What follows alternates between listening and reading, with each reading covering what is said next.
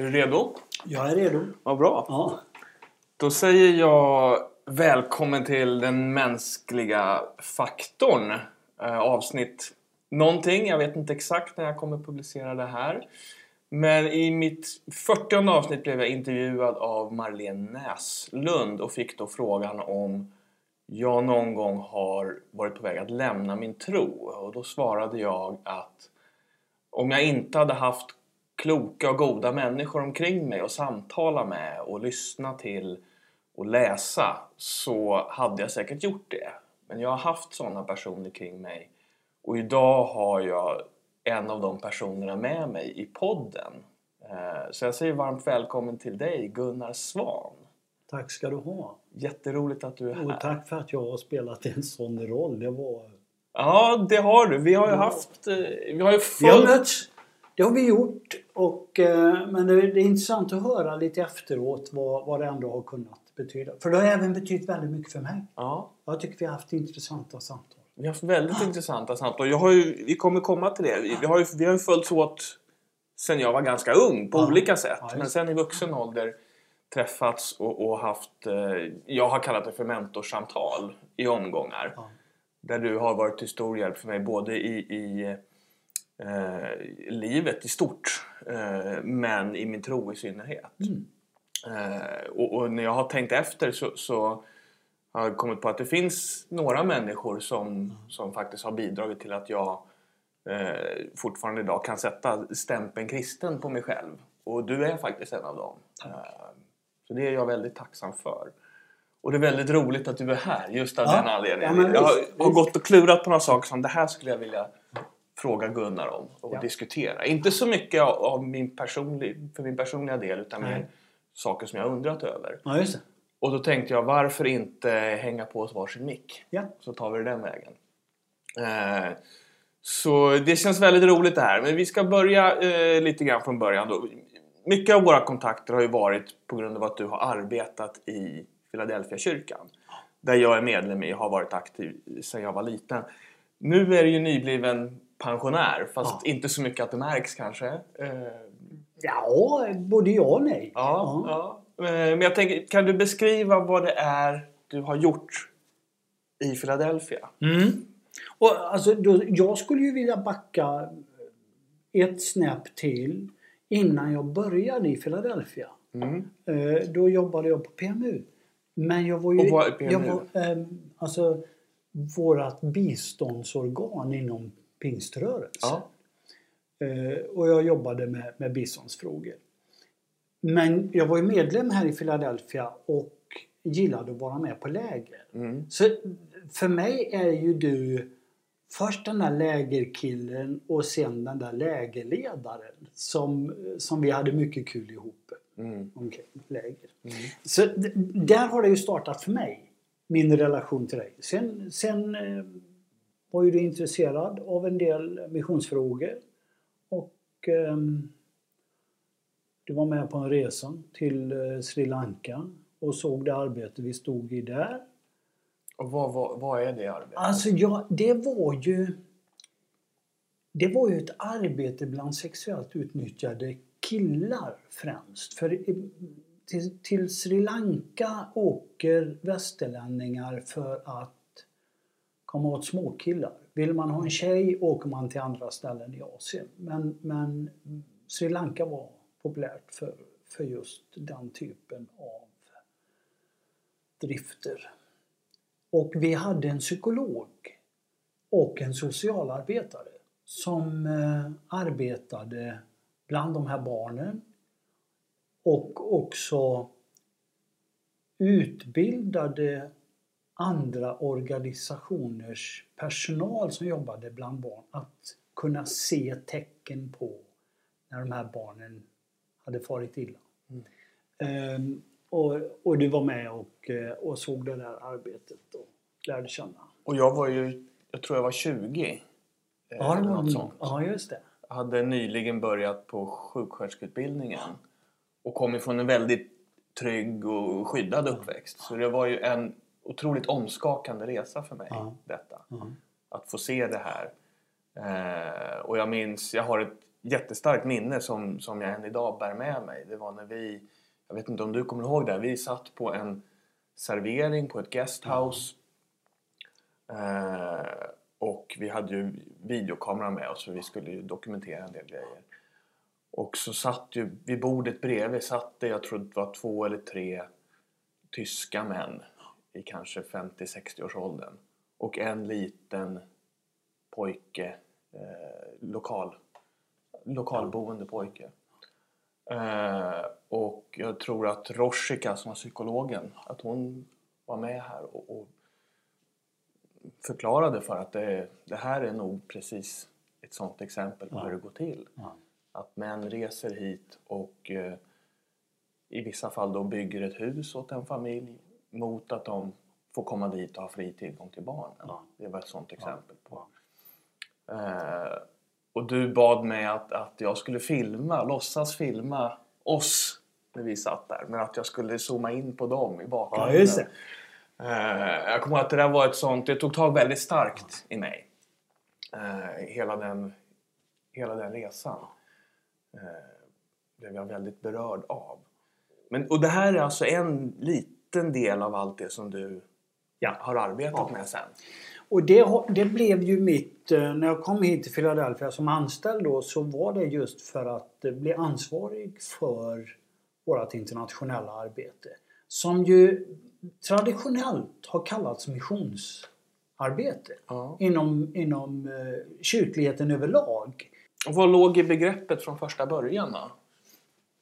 Mission. Alltså min definition av mission är en medveten aktivitet som den kristna kyrkan utför över både språk och kulturgränser i syfte att sprida budskapet om Jesus Kristus och att göra gott. För en del uppfattar ju mission bara som någon slags muntlig övertygelse, alltså en säljare som vill sälja in en grej. Medans mission också i väldigt hög grad har varit att man har trott med händerna. Så man har gjort en massa saker för att samhällen ska utvecklas och människor ska få det bättre. Hur många människor ute i världen ungefär är medlemmar i rörelser som har sina rötter i det här huset som du och jag sitter i just nu? Ja. Jag tror inte människor är medvetna om det här riktigt. Nej. Nämligen. Ja, det kanske rör sig om 45 miljoner människor. Som ett resultat av det vi har gjort härifrån.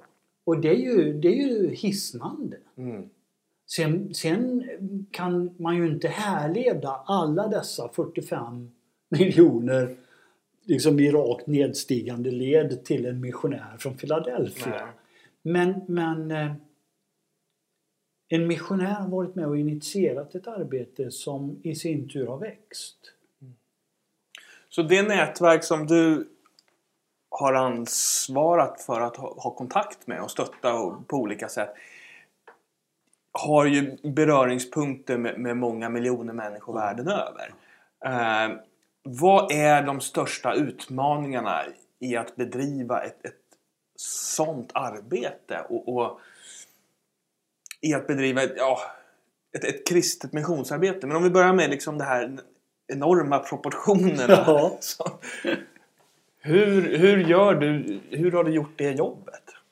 Jag vill tona ner det lite grann. Alltså man kan säga så här, Philadelphia har spelat en otrolig roll. Philadelphia kyrkan i Stockholm. En otrolig roll i det här arbetet. Men ju mer de här rörelserna själva har växt, desto mindre betydelse har vi ju fått så att säga på golvet. Det vi har tyckt vara viktigt har varit att behålla en relation till ledningsnivån i flera av de här rörelserna. Vi har inte lyckats fullt ut. Så en del rörelser har vi inte lika mycket relation till längre. Men alltså vi vill inte bara säga de är starka, de sköter sig själva. Och det gör de. Men vi vill ändå, alltså typ min son som nu har egen familj, bara för att han har det betyder det inte att jag säger hej då Erik, vi behöver inte träffas mer. Utan vi tycker fortfarande det är kul att träffas. Nu när vi är inne på det, varför har vi valt just ledarträning och teologisk utbildning som så viktiga frågor? Men det är ju bara att se ut över världen. Så ser man vilken betydelse en ledare kan ha på gott och ont. Alltså om man tittar på Afrika, om man tittar på det politiska ledarskiktet, så är det klart en del av de länderna är oerhört rika vad det gäller naturtillgångar. Men var ligger rikedomen? Ja, den ligger i en del bankkonton i skatteparadis ägda av det politiska ledarskiktet. Alltså ledare roffar åt sig istället för att tjäna. Vi har inte tillgång. Det är inte våran arena att jobba bland de högsta politikerna. Men om vi kan på lokal nivå påverka församlingar, att det växer ett gott ledarskap i lokala församlingar runt om i världen, så kommer de i sina arbeten att kunna utöva ett gott ledarskap, att vara goda exempel. Och i församlingsledningen kan man sätta en standard. Och därför menar vi att just ledarträning, det är A och O för att dessa länder ska kunna få en vettig utveckling. Like it or not, jättemånga människor är med i de här rörelserna och det påverkar hela deras liv. Ja. Så är det. Och där tänker jag att det är ett oerhört viktigt bidrag till samhället. Ja. Men jag tänker också att det måste vara en svår balansgång där, givet det du precis har sagt. Att hur olika ramar och kontext vi har när vi läser de här texterna. Och att det kan vara väldigt lätt att komma in med någon slags kolonialistisk så här står det, tycker vi. Ja. Och så är det någon annan som läser och ser någonting helt annat. Ja. Jag tänker att det måste krävas ett väldigt stort mått av ödmjukhet och fingertoppskänsla där, i mötet med troende i andra kulturer. Ja. Och det är klart att hela skalan finns, om man tittar bakåt i tiden, av människor som har varit väldigt rigida i sin svenska tolkning av saker och ting. På ena sidan, och på andra sidan har funnits människor som har varit öppna för det samtalet. Och se, hur vaskar vi fram kärnpunkten i det här? Så visst, du har hela det spektrat. Och det kan man se i vissa rörelser. Hur en del har fastnat i vissa frågor. Men det som du säger, det är ju likadant i Sverige. Man kan fastna i frågor. Och därför gäller det att ha en utbildning som utmanar mig som student att lyfta blicken lite över min egen horisont. Sträcka på, ställa sig på tårna för att se så långt som möjligt. Jag tänker på, du har ju av förklarliga skäl rest en hel del. Ja. Och du har ju familj, du nämnde Erik här innan, så har vi Matilda också. Som nu är vuxna, men du reste ganska mycket även när de var yngre. Ja. Jag tänker, har det blivit kluvna lojaliteter mellan ett arbete som du kanske upplever att du har haft en gudomlig kallelse till att finnas med i, och din, så att säga, också då ditt kall att vara familjefar? Har det blivit spänningar mellan det här, och hur har du hanterat det i så fall? Ja, men visst har det varit lojalitetskonflikter. Kära någon. Visst har man gått med dåligt samvete. Så att säga på båda håll. Mm. Tyvärr har ju min fru fört dagbok. Så när detta kommer upp kan hon bevisa It's on record. det var. Sånt som jag har förträngt. Så och det är väldigt bra att hon har gjort det. Man blir lite ödmjuk inför det faktum att man var inte alltid så bra som man trodde. Sen ska man inte, alltså detta med en gudomlig kallelse. Det är ju en själviskhet också i att tycka sig vara viktig och att alla är beroende av mig. Det är ju någonting man måste försöka bearbeta. Och det gör man sällan när man står mitt uppe i det. För man trivs så bra med det. Jag känner igen väldigt mycket det här du säger om de blandade motiven. Att det är lätt att intala sig att man gör saker av nobla skäl. Ja. Jag vet ju det, men som jag jobbar, om jag vet häromsistens, jag blev uppringd en lördag kväll 9:00. Ungarna hade precis somnat och Karin och jag skulle börja titta på någon film eller något. Och de ringer från jobbet och säger att vi ska ha en akut körning i tryckkammaren. Kan du komma in? Då är det väldigt lätt då att martyra. Ja. Att man tar det där och säger att jag måste åka in till jobbet. Jag måste ta det här. Det är en akut körning. Det är någon som har blivit rökförgiftad och medvetslös. Det är väldigt lätt att måla upp den bilden av att man då tar det här tunga oket. Ja. Men samtidigt så jag gillar ju att få det där samtalet. Ja, och jag gillar ju att åka in då 9:00 på en lördag kväll. Ja. För att jag behövdes. Ja. Och man ringde just mig. Ja. Alltså man ska inte förneka egotrippen i att jobba så mycket. Mm. Och man ska inte heller, tror jag, vara för rädd för den heller. Jag vet... jag lyssnar och läser en del av en amerikansk munk. Jag tror han är en franciskanermunk. Som heter Richard Rohr. Som han har levererat mängder av härliga one-liners. Så han sa en gång att det är en jobbig insikt när man inser att några av de bästa sakerna i livet har jag gjort av riktigt dåliga motiv. Och så lite kontemplativt så resignerar han inför det och säger att men bra saker blev i alla fall gjorda. Och att ibland så verkar det goda genom vårt ego också. Men att man inte ska lura sig att det bara är av ädla motiv som man gör saker och ting. Men jag tänker på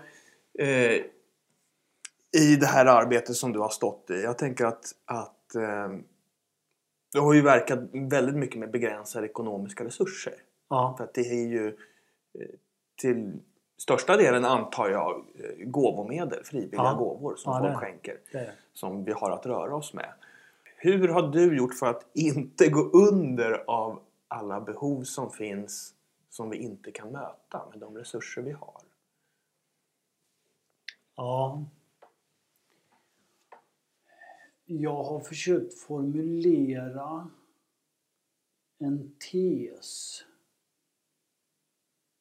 att leva efter. Ja, det lät mäktigt. Riktigt så mäktigt är det inte. Men tesen är, jag kallar det för välsignelsen av begränsade resurser. Fördelen med att ha begränsade resurser är att du måste veta vad du gör och varför du gör det. För du har inte möjlighet att bara strö resurser omkring dig. Ogenomtänkt. Alltså har du en massa lösa mynt i fickan, det har man ju inte längre. Men har du det, då är det ju liksom ingen grej att lägga lite grann i pappersmuggen hos tiggaren. Det rör ju inte mig någonting egentligen. Men om jag bara hade 5 kronor. Skulle jag lägga den där? Är det den bästa användning jag kan ha av min 5-krona? Eller skulle jag kunna använda den 5-kronan på ett vettigare sätt för den tiggaren? Än att bara stoppa den i hans mugg. Finns något annat sätt? Det är ju de frågorna man hela tiden måste ställa sig när man har begränsade resurser. Man får en förfrågan om det, och man kan tycka det här är jättestort, det är jätteviktigt. Det är verkligen behjärtansvärt. Men kan mina resurser göra skillnad? Och hur ska jag använda mina resurser så att det gör mest skillnad? Då kanske det ska ges på ett annat sätt. Och därför har jag aldrig egentligen lidit av att vi inte har kunnat säga ja till saker och ting. Utan det har triggat istället till ett resonemang. Vad ska vi göra med de resurser vi har? Det låter ju lite förmätet. Ska jag sitta och avgöra vad som är bra för en behövande? Nej. Då har ju vi försökt i våra sammanhang att jobba ihop med en lokal partner i respektive land som kan vara med och formulera tillsammans med de människor som berörs. Vad är det som är det primära behovet? Hur möter vi det? För att det ska bli optimalt. Så att det har mer triggat till att fundera igenom vad är det vi ska göra än att ligga vaken på nätterna och ha ångest över att vi inte har kunnat hjälpa dem vi hade önskat. Jag tänker på konfessionell verksamhet versus icke-konfessionell verksamhet i vårt internationella arbete. Hur håller man isär de här? Och går det egentligen att göra det? Ja, det är svårt. Men rent generellt tänker jag att som kyrka är vi inte intresserade av att köpa medlemmar. Alltså, visst kan vi få efterföljare, visst kan vi få medlemmar om vi erbjuder vissa saker och samtidigt säger kom och bli medlem hos oss. Det kan ju presenteras så att det upplevs som att om jag blir medlem där, då får jag det här. Sådana medlemmar vill vi inte ha. Alltså vi vill ju inte ha människor som bejakar en tro bara utifrån den egna vinningens skull. Utan vi vill ju att människor ska förstå vad tron handlar om. Och i sin tur vilja ge till andra. Inte att få.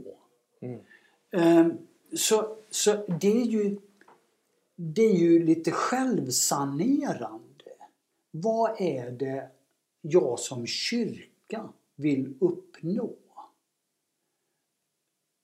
Det är en sak. Sen vill jag som kyrka vara med och avhjälpa nöd.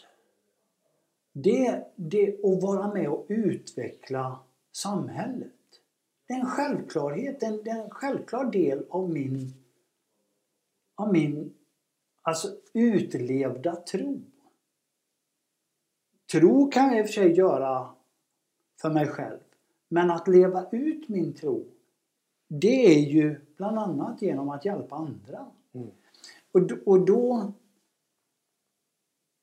då tycker jag det är ändå renhårigt att de ska veta att jag kommer därifrån. Men samtidigt så finns det ju några exempel i Bibeln kring Jesus där han gör ett under så människor blir friska. Och när folk frågar dessa människor, vem gjorde det? Så vet de inte. Nej. Alltså Jesus hade inget behov av att ständigt sticka vare sig en postgirotalong eller ett visitkort i handen på den som hade blivit hjälpt. Utan om de visste det eller inte, vem han var. Det var en senare fråga. Mm. Så att han var ju oerhört generös i en del lägen. Och den inställningen vill jag ha. Jag vill att vi ska vara präglade av det. Samtidigt är det ju så att tron har gett mig så mycket i livet. Så jag vill att du också ska få del av den tron.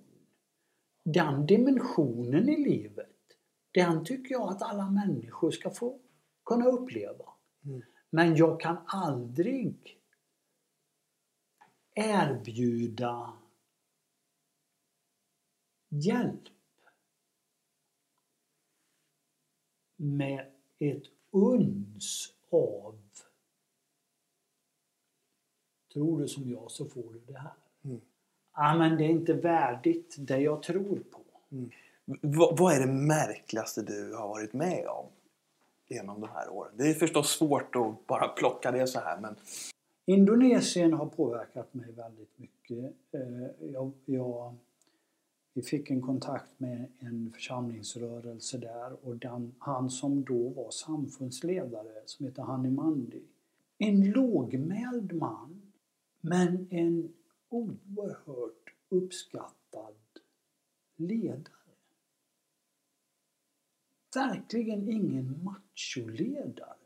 Det där som man tror att sån måste man vara för att vara en bra ledare. Nej, tvärt emot. Men oerhört stark ledare. Umgänget med honom har betytt väldigt mycket för mig. Även om vi inte har umgått sådär jättemycket. Men de gånger vi har mötts så har han påverkat mig. Sen var det ju en väldigt stark upplevelse att komma till Aceh-provinsen efter tsunamin. Mm. Och inse vilka krafter. Alltså jag har varit i jordbävningsområden. Varit i efter lavakatastrofer. Men den kraften i tsunami i Aceh, det var ju rensopat. Så det gjorde väldigt starka intryck på mig. En del personer jag mött från Sydafrika som stod i kampen mot apartheid. Bland annat en pastor som sen hamnade i politiken, Frank Chikane. Hade förmånen att resa eller vara ihop med honom en helg och tolka honom. Det var ju mind-blowing som man säger på engelska. Det var ju, det ställde ju allt på ända för mig. På vilket sätt då? Nej men alltså han hade engagerat sig för de svartas frigörelse. hade åkt fast för polisen. Och den kyrka han tillhörde var uppdelad i en vit kyrka, en svart kyrka och en färgad kyrka. Och det visade sig att förhörsledaren var en av församlingsledarna i den vita kyrkan. Mm. Och han fick frågan: hur ser du på honom som kristen? Mm. Och jag tolkade det där samtalet och han menade att Gud har inte satt mig att vara domare över hans tro. Det sköter Gud. Jag måste respektera honom som troende. Hur det än uttrycks hos honom. Nej, jag ser honom som min broder. Och bara möta den attityden. Mm. Och en del andra saker som han hade fått gå igenom. Av så kallade kristna bröder. Och ändå möta hans ödmjukhet inför det. Och att han inte var den som ville döma dem. Det påverkade mig oerhört. Har du någon gång varit rädd själv i jobbet? Ja, det är några tillfällen. Jag vet inte om jag ska säga att jag har varit rädd. Jag tyckte det har varit lite obehagligt.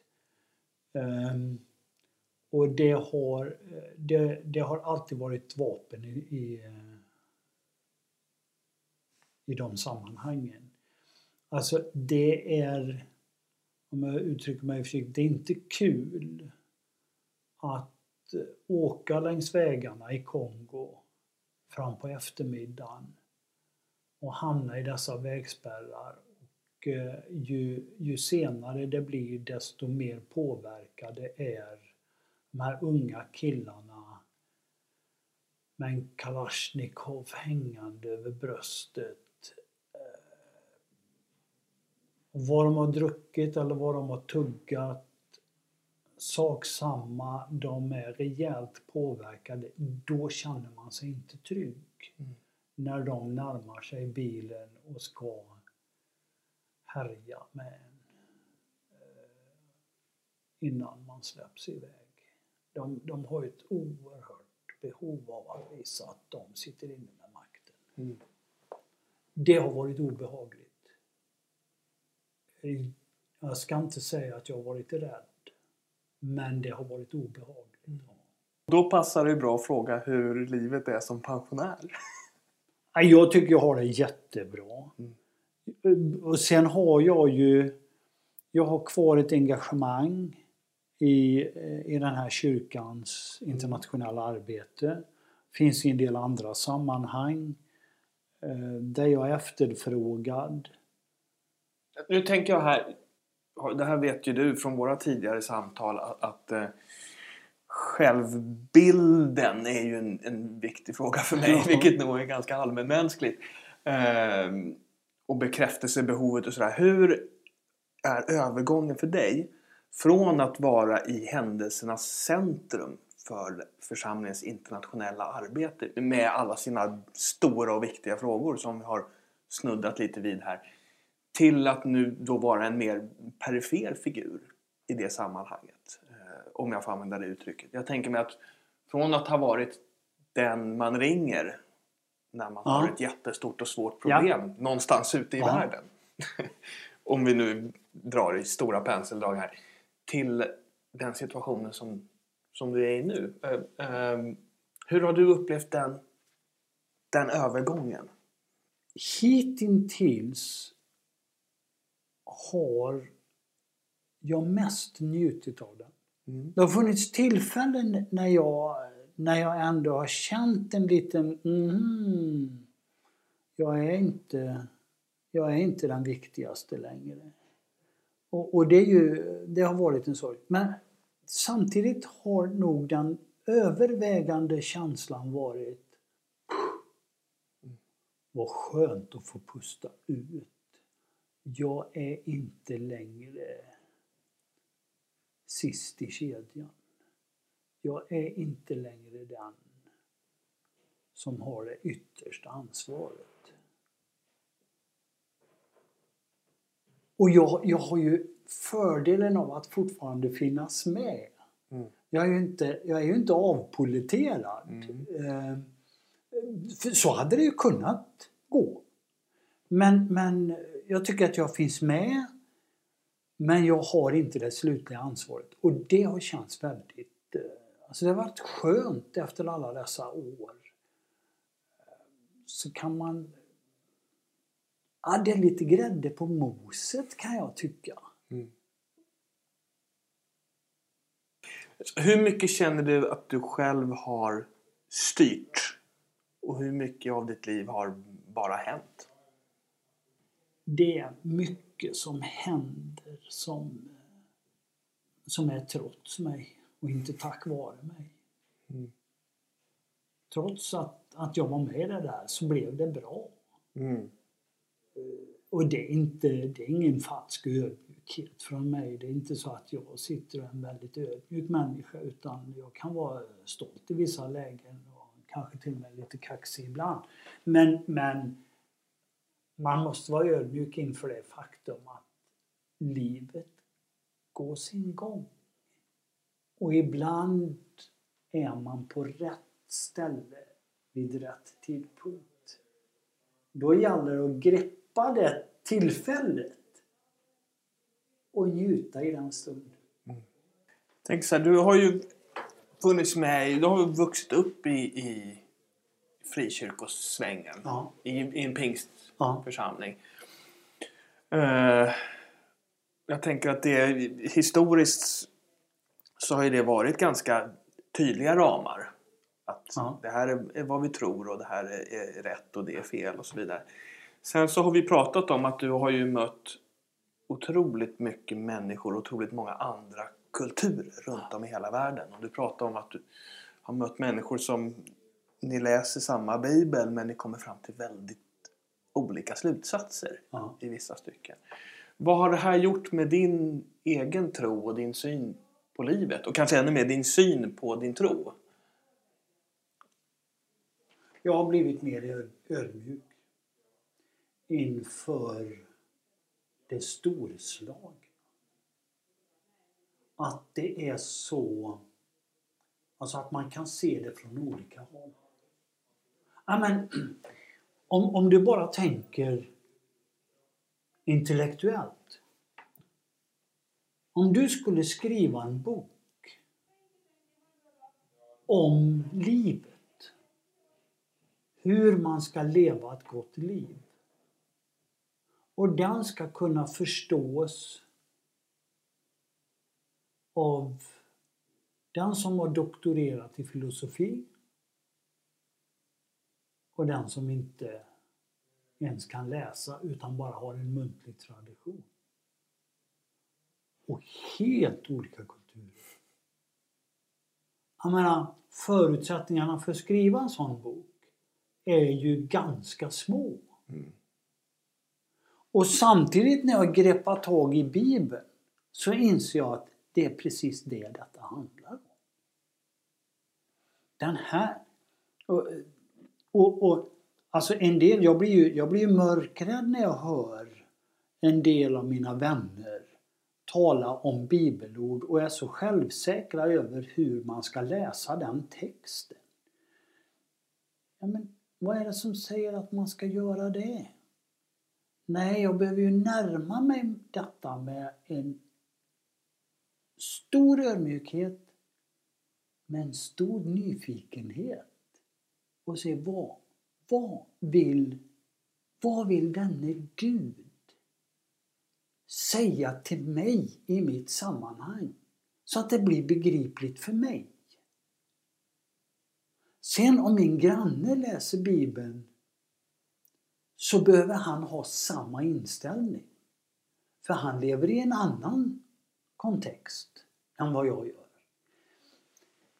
Det där är så storslaget för mig.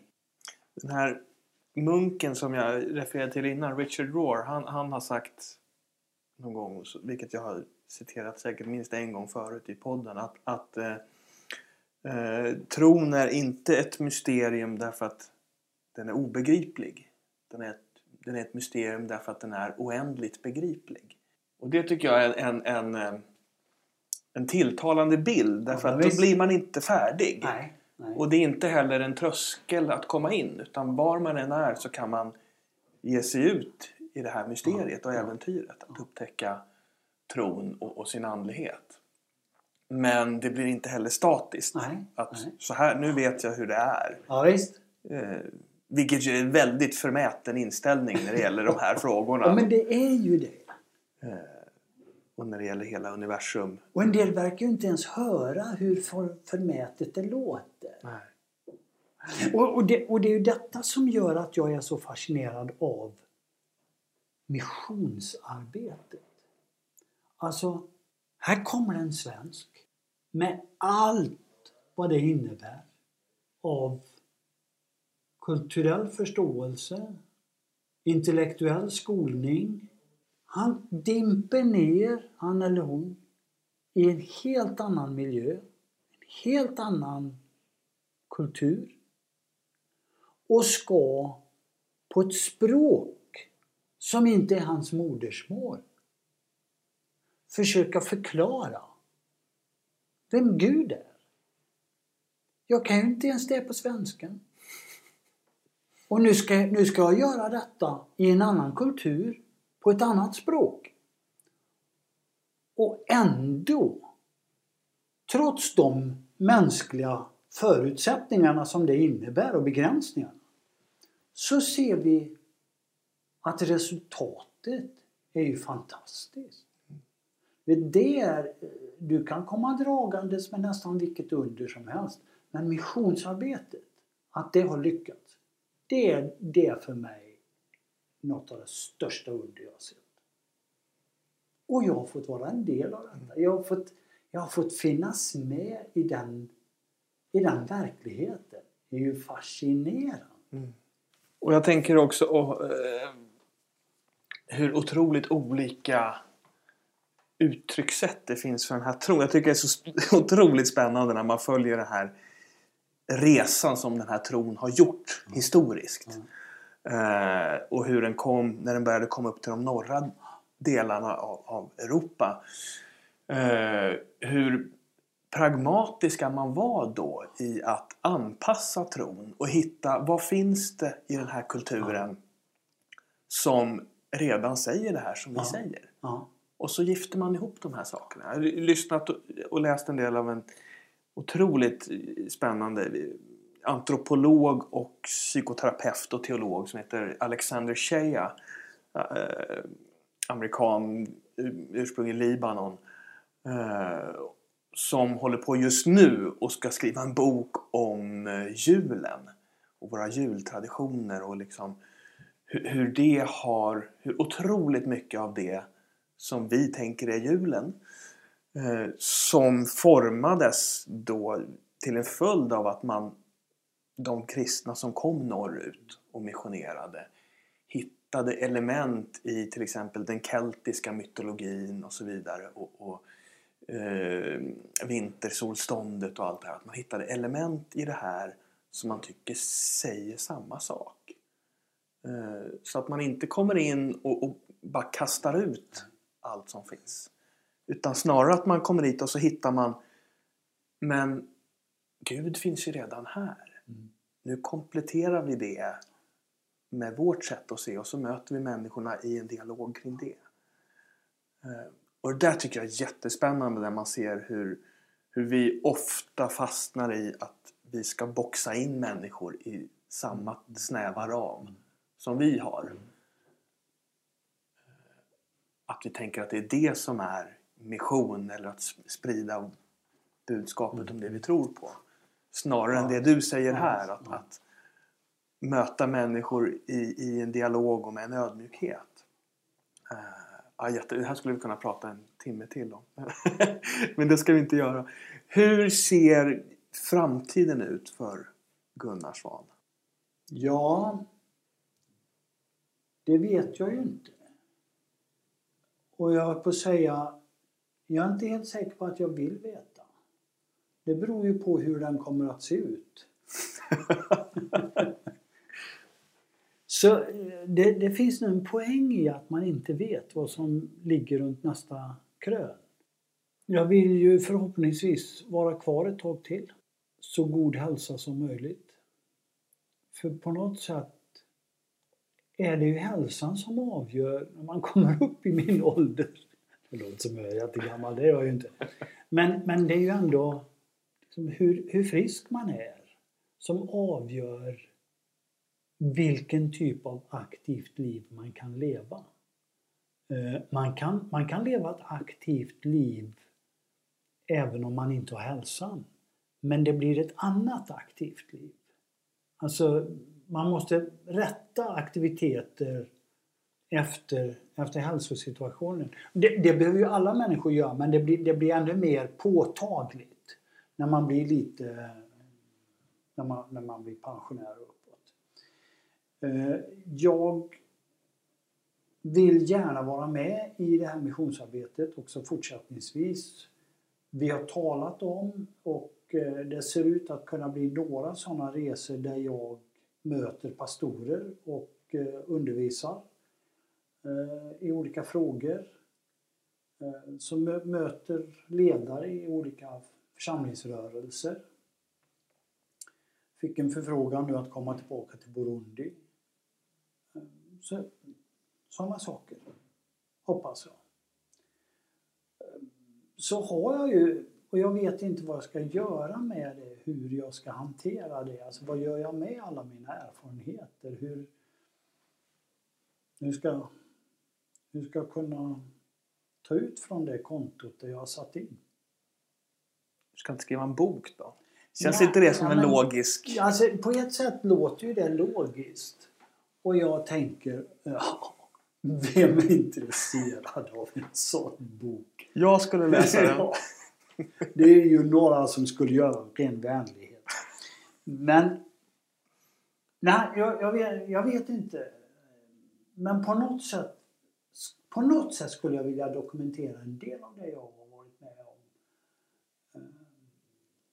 För jag tror det kan vara intressant för någon. Mm. Ja, jag hoppas precis som du Gunnar att du är kvar ett tag till. Ja. Tack för ett fantastiskt intressant samtal. Jag hoppas på fler samtal i framtiden. Trevligt. Kanske både med och utan mikrofon. Ja. Men tack än en gång för att du ställde upp på det här. Tack för att jag fick vara med. Jätteintressant. Och till er som lyssnar så säger jag som jag brukar att jag heter Jakob Ansell.